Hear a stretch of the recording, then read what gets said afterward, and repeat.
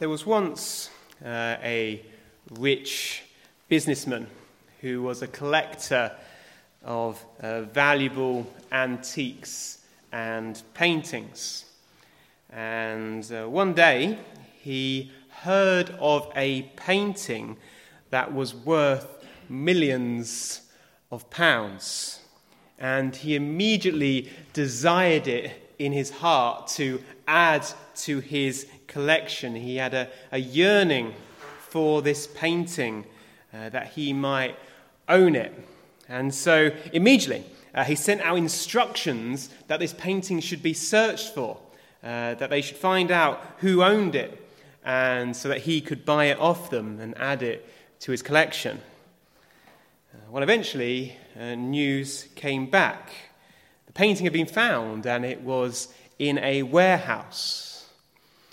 But with great embarrassment, the businessman realized that the warehouse was his, that he already owned the painting. He had bought it many years before, but he had forgotten. He thought his happiness would be made complete by something he already owned. And that's kind of a parable for life. We're all searching for joy in some way, aren't we? It's part of human nature. We want to be happy. And we're all looking around for something that will make us content, make us happy, give us joy. But so often, the things we think will make us happy don't. Like that man, he thought this painting would make him happy, and he did not realize that he already owned it, and it had not made him happy, or else he would not have wanted more. Joy is, in fact, one of the most difficult things to find in life. I don't know if you've ever had someone say to you, just cheer up. It's one of the most frustrating instructions to be given because you can't just cheer up. You can't just be happy. It's not something you can just sort of flick a switch and suddenly you were sad before, but now you're happy. It doesn't work like that, does it? Joy isn't something you can just manufacture out of thin air. It's not as easy as that. But in this passage, the passage we just read, Peter, the Apostle Peter, one of the 12 special friends of Christ, he shows us, he tells us how we can find joy. And not just any joy, he calls it joy inexpressible and full of glory. You can read that in verse 8. He says, we today can have joy which cannot be expressed, which is full of glory. So it begs the question, where? How? How can we find this joy, which I'm sure all of us, on some level or another, want? Well, he tells us in verse 6. In verse 6, Peter says, in this you greatly rejoice. And the this that he's referring to is what he has been talking about in the previous 3 verses, what we were looking at last week. The this which believers can rejoice in is the eternal inheritance that we have in Christ. If you were here last week, you'll remember how we saw that a Christian need never fear missing out on anything worthwhile. The reason is because we have been given, as verse 4 tells us, an inheritance incorruptible and undefiled that does not fade away, reserved in heaven for us. No matter what joys you can have in this life, no matter what joys you miss out on in this life, it is more than made up for in the new heavens and the new earth which God gives to all who repent and trust in Christ. That is the inheritance that believers have. We have all things through Christ. And because of that, we should rejoice. Because the thing which makes us happy is something which cannot be taken away from us. It's not like a painting which can be destroyed. It's not like gold which can rust. It's not like your career which can fail. It's not like your health which will fail one day. It's something which is incorruptible and undefiled and reserved in heaven for all who trust in Christ, won for us by him, by his death on the cross. And that's true even if we go through difficulties in this life, even if we go through inconveniences and difficulties and even suffering. Did you notice what Peter says? Verse 6. He says, "In this, the inheritance Christ has won for all those who trust in him. In this you greatly rejoice, though now, for a little while, if need be, you have been grieved by various trials." Peter says you can rejoice, believer, even though for the moment you're going through heartache and pain and difficulty and struggling, you can still rejoice because your inheritance remains reserved for you in heaven. I've used this illustration before, but I'll use it again. This world to the Christian is essentially like a hotel. We stay here for a time, but it's not our home. And we have an eternal home which cannot be taken from us. So the bad things that happen to us in this world don't touch us in the same way that they would someone who this world is their home. If you're in a hotel and you discover there's a leak in your roof, it might frustrate you. It might make your life a little bit inconvenient, but you won't despair because you know you've got a home which does not have a leaky roof, safe and reserved for you. You might have a fire in the hotel, and that might be disturbing for you in the moment, but at rock bottom you know it's not your home. You don't own it. You're not the one who is ultimately going to suffer because you have a home fixed and reserved for you. And it's like that for the Christian in life. We are affected by all sorts of bad things. Christians are not exempt from suffering any more than unbelievers are. All human beings suffer in some way. Your holiday might be cancelled. You might not pass your exams. You might lose your job. You might be diagnosed with a serious disease. And all these things will affect us, like the leaky roof in the hotel. But they need not rob us of our joy, because our joy is not rooted in this world, or it shouldn't be. It's rooted in an inheritance that is incorruptible and undefiled, reserved for us in heaven. That is the true source of joy. Having your joy and resting your joy in something which is not depending on this world. But having said all that, it does beg a question.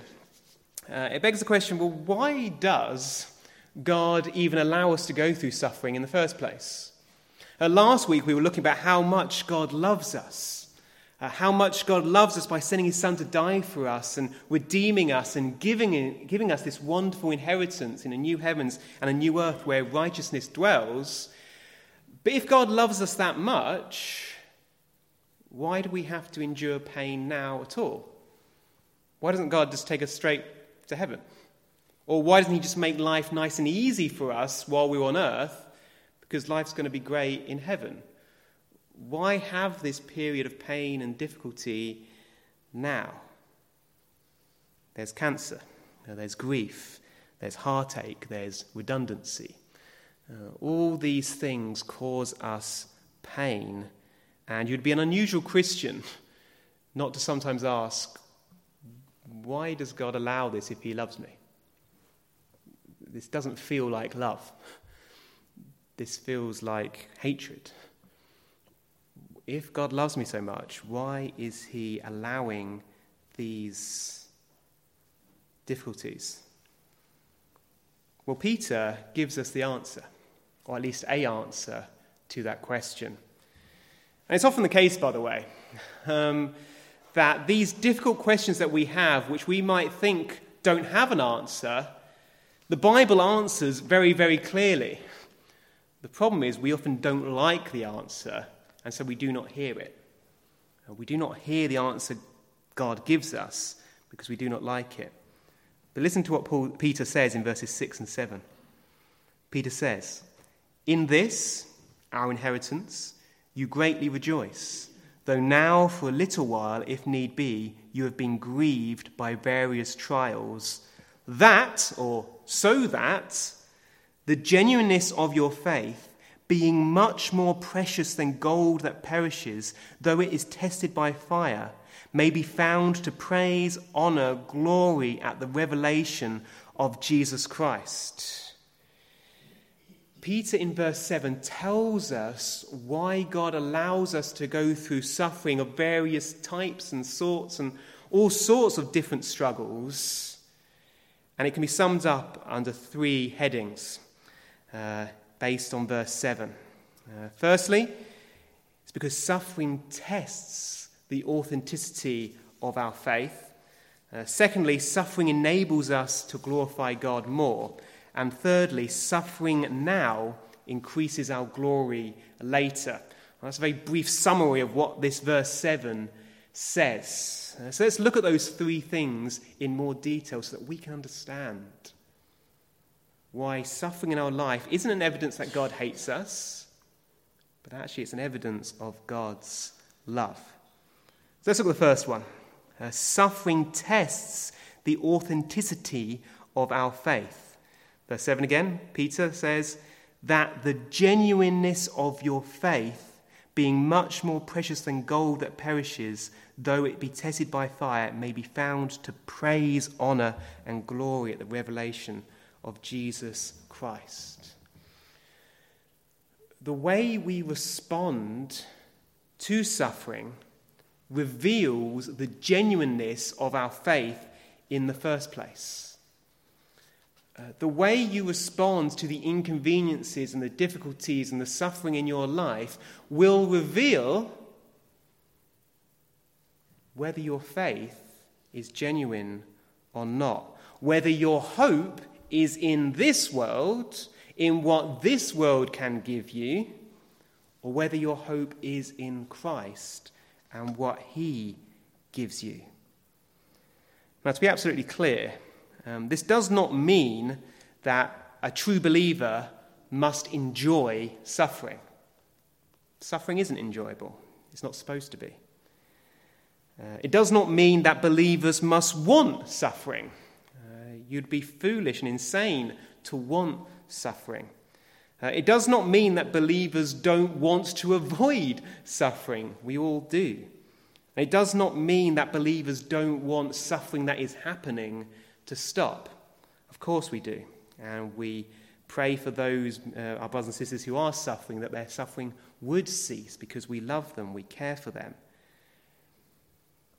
But what it does mean is that a true believer continues to have hope even in the midst of the worst suffering, because their hope was not based on whatever the suffering takes away. Their hope is based on someone different.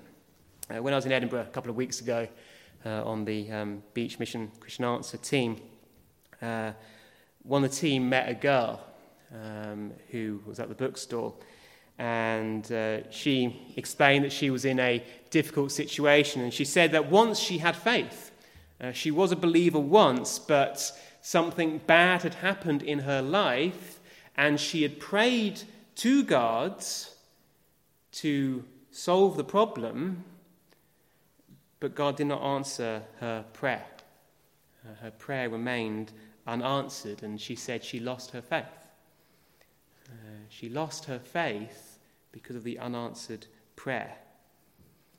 But in light of what Peter says, do you see, she failed the test. Because do you see, she wasn't looking to Christ and what Christ offered, because Christ never promises us ease and a pain-free life. In fact, he promises the opposite.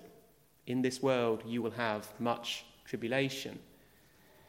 But she wasn't looking for that, the promises which God offered. She was looking for something else and hoping Christ could help her get that thing. And obviously we sympathize with her pain and with her difficulty. But nevertheless, her reaction to the suffering demonstrated that her faith was misplaced.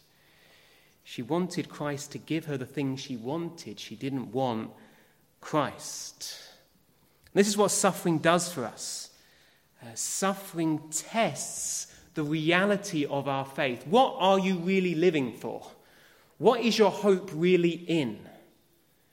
This is what suffering tests for us. In a few moments' time, I'm going to sing a hymn.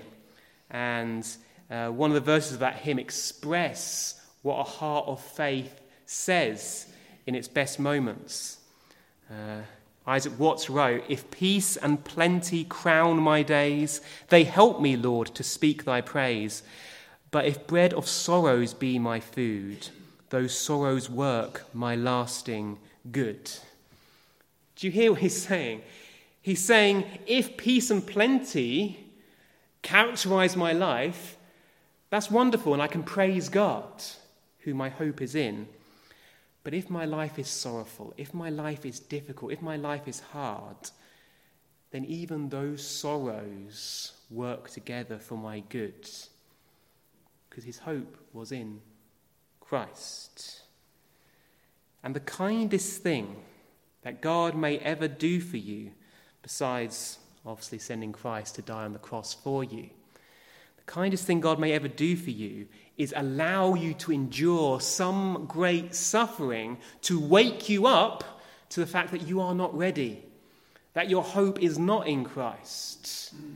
That's one of the greatest mercies God can give. Because how awful would it be if you weren't ready to die, but you did not know it, and you died peacefully in your sleep, and yet you were not ready because your faith had never been tested. But God, in his mercy, he allows us to go through suffering to test our hearts, to see, what are you really trusting in? Where does your hope lie? And on the flip side, it may prove that in the midst of the suffering you realize, my hope is in Christ. My hope isn't in this world. I remember hearing about a young pastor in America, and he was diagnosed with a brain tumor. And he was in the hospital bed, and initially he was full of angst and grief and wondering why this was happening to him. But then suddenly he came to the realization, I actually believe all this stuff. He hadn't gone through major suffering till that point, but he realized in that moment that he still believed, even though he was going through this suffering. He still trusted in Christ, even though his life was falling to pieces. And that was a huge comfort and joy to him, because he realized, my faith is real. It's true. It's genuine. It's not just a faith which follows Christ when it's convenient. It's one which clings to him even when time is hard. And as Peter says, that's precious. That kind of faith is precious. It is the gift of God. It's more precious than gold. And God in his mercy will allow us to go through suffering sometimes in order to reveal the genuineness of our faith. So that's the first reason God allows us to go through suffering, because it reveals the genuineness or otherwise of our faith. But there's more. There's a second reason, at least, why God allows us to go through suffering. Because suffering enables us to glorify God more. Let me read verse 7 again. Peter says, so that the genuineness of your faith, being much more precious than gold that perishes, though it is tested by fire, may be found to praise, honor, and glory at the revelation of Jesus Christ. when we can rejoice, even in the midst of the worst trouble, that brings great glory to God. People look at that and think, what is this? God is surely at work here when this person whose body is wasting away with suffering and pain and difficulty, and yet they're still hoping in God. That brings great glory to him. Now, God, of course, is glorified when he heals, and he does heal, and we are grateful to God when he does, and we praise him for that. But God is also glorified when someone who is not healed continues to trust him despite all that. And they say, even if he kills me, I will still trust in him. That sort of faith makes a watching world sit up and say, what is this? That someone can trust even in such suffering. But even if nobody's watching, and this happens sometimes, you have believers and they're perhaps housebound and nobody sees their suffering. Nobody sees their difficulties. There's no unbeliever looking on and saying, wow, look at their faith. They're alone, they're quiet, they're hidden from view. But even that, the Bible says, brings glory to God. What did Peter say? He said, the genuineness of your faith may be found to praise, honor, and glory at the revelation of Jesus Christ. When Jesus Christ comes back, Peter says, all the sufferings that we have gone through, all the times we have clung to Christ in the middle of suffering, will glorify Christ all the more. Now, I don't know exactly what Judgment Day will look like. I'm not exactly sure what conversations will happen on that day. But I would not be surprised if there will be people who Christ sentences to eternal destruction, as the Bible says he will, to those who do not trust in him. I will not be surprised if there are some people who will complain. And they'll say to Christ, how can you judge me? Look at all the pain I went through in my life. Unbelievers will say, I lost my child, and yet you expect me to trust in you. I went through extreme difficulty in my life through disease and infirmity, and you did nothing, and yet you're still going to judge me. I can well believe those sort of complaints will come up.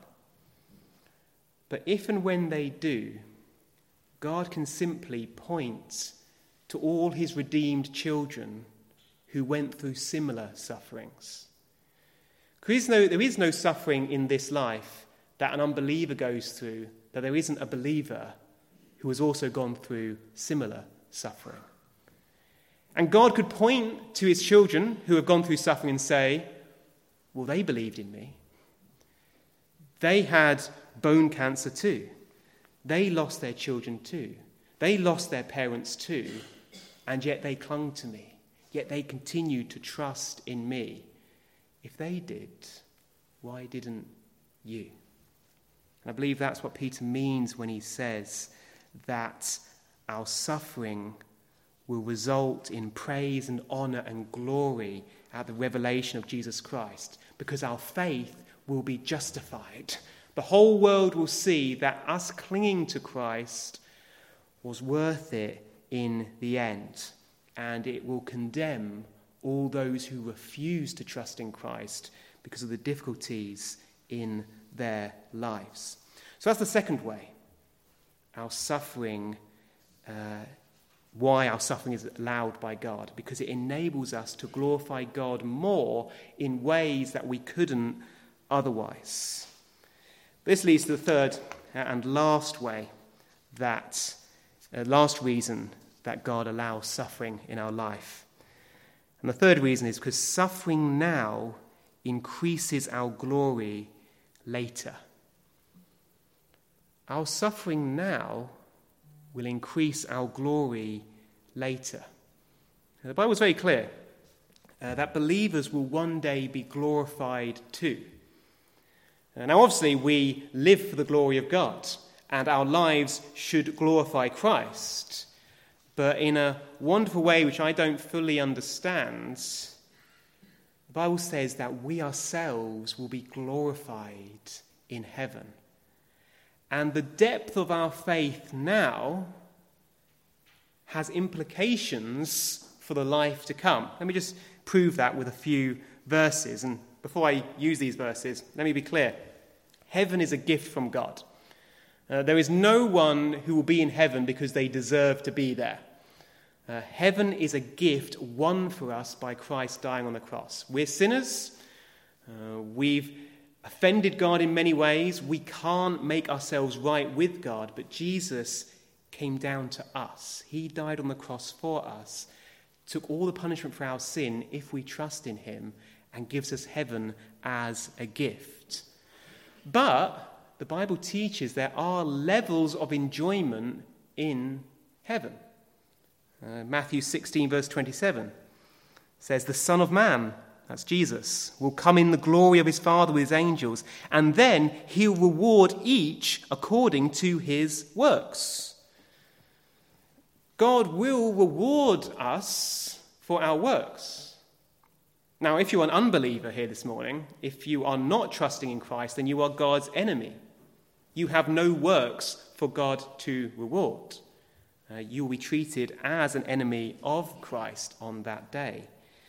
But if you are a believer, if you have been given heaven as a gift, God will judge you according to your works.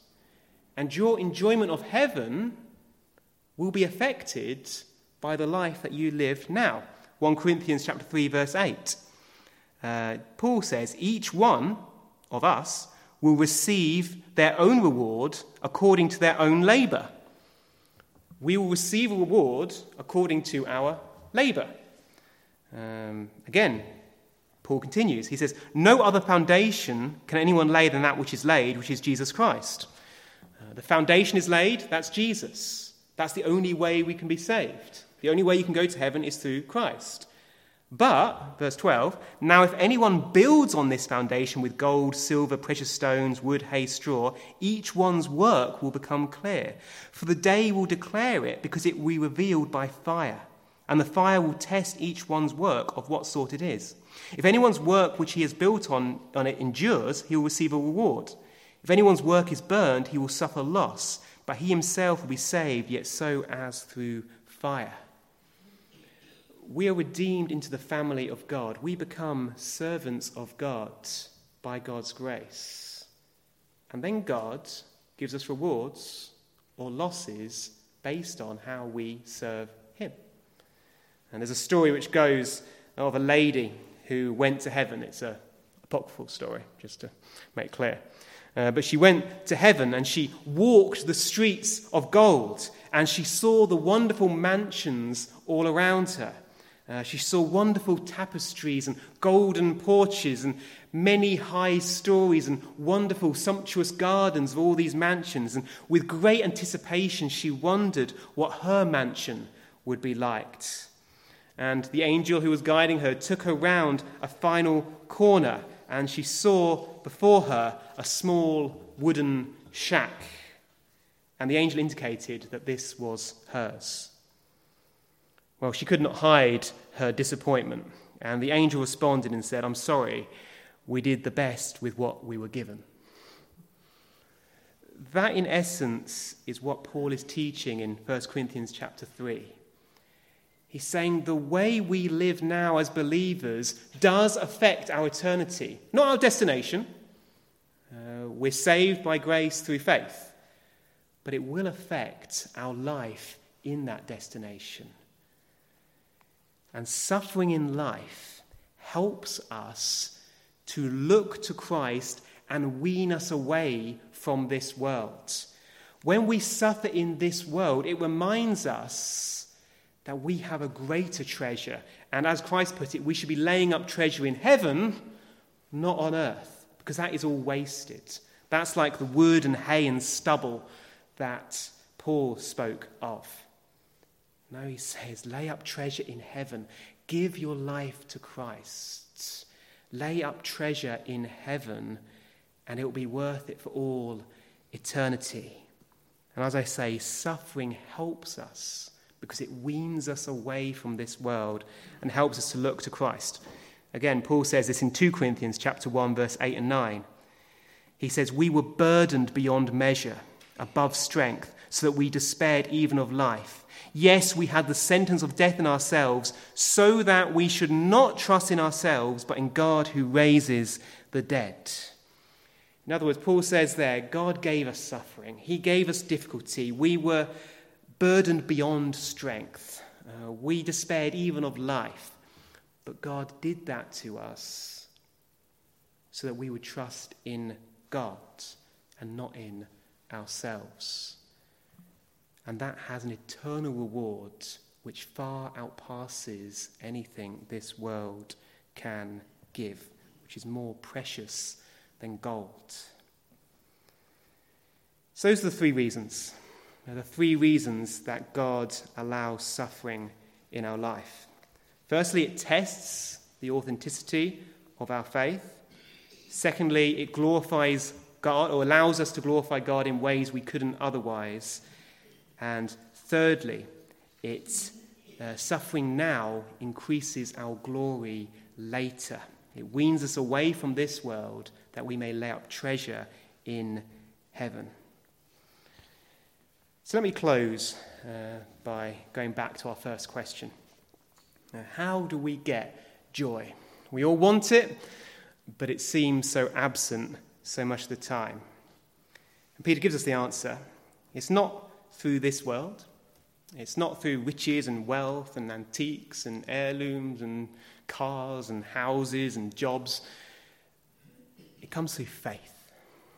It comes through looking to the inheritance that can only come through Christ. So Peter says to us, stop looking for joy merely in this world. You will not find it, not a lasting joy anyway. Instead, look up. Look up at Christ. Do not set your heart on the things of this world, but set your heart on things to come, things won by Christ. Look again what Peter says in verse 8. He talks about the revelation of Jesus Christ in verse 8, whom, having not seen, you love. Though now you do not see him, yet believing you rejoice with joy inexpressible and full of glory. Peter says the reason you can joy with joy inexpressible and full of glory is because your faith is in Christ. And although you can't see him now, you will see him then. And then it will all be worth it. Because that's the difficulty, isn't it? That's what makes following Christ difficult. We can't actually see him.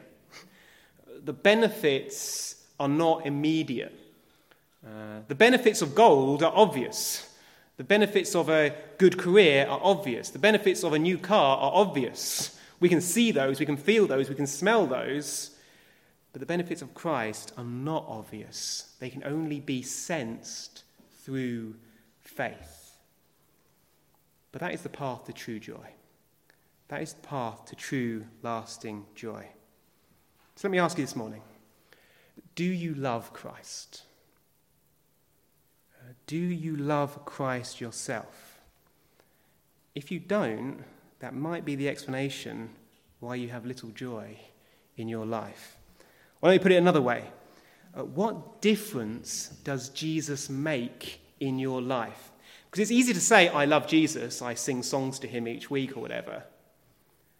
But what difference does he make in your life? Does your love for Jesus manifest itself in the choices that you make? Because this is what Jesus said. Jesus says, he who has my commandments and keeps them, he it is who loves me. The person who truly loves Christ is the person who make choices in their life which reflect their love for him. So if you lack joy this morning, start there. First of all, confess your lack of love for Jesus. And don't be afraid to confess that. Jesus came to die for sinners. If you don't love Christ, join the club. We all were like that once. Confess that to him, acknowledge your lack of love for him, and ask him to change you because of what Christ did on the cross for you. And then do what Christ says. Look to him, listen to what he says to you, and make choices in your life based on what Jesus says. Because Jesus says, he says, he who has my commandments and keeps them, he it is who loves me. And then he says, he who loves me shall be loved from my Father, and I shall love him, and I shall show myself to him. As we walk in obedience to Christ, he shows us more of himself. As we walk in obedience to Christ, we start to see the beauty that is in him. And as the hymn says, I think we sang it last week, the things of earth grow strangely dim in the light of his glory and grace. Take small steps of obedience today, and God will open your eyes to the beauty of Christ. Perhaps come to the prayer meeting on Tuesday if you don't already, even if it's only by Zoom. Because that's a way we can look and in a very small way obey Christ and look to him. Perhaps get up in the morning and read a few verses from the Bible and listen to what Christ has to say to you. Don't do these things to please him as though God sort of looks and says, wow, he's reading his Bible. Isn't that amazing? No, do it because that's acknowledging that you need Christ. It is a small look in his direction. And as you do that, as you walk in faith and obedience to Christ, your capacity for joy will increase because you'll see more of him and less of this world. And that's why I've chosen as our final hymn, a hymn which very much expresses that theme. 644, how vast the treasure we possess, how rich thy bounty, King of grace. This world is ours and worlds to come. Earth is our lodge and heaven our home. But particularly for verse 3, as I mentioned earlier, if peace and plenty crown my days, they help me, Lord, to speak thy praise. If bread of sorrows be my food, those sorrows work my lasting good. So let's stand to sing in closing 644.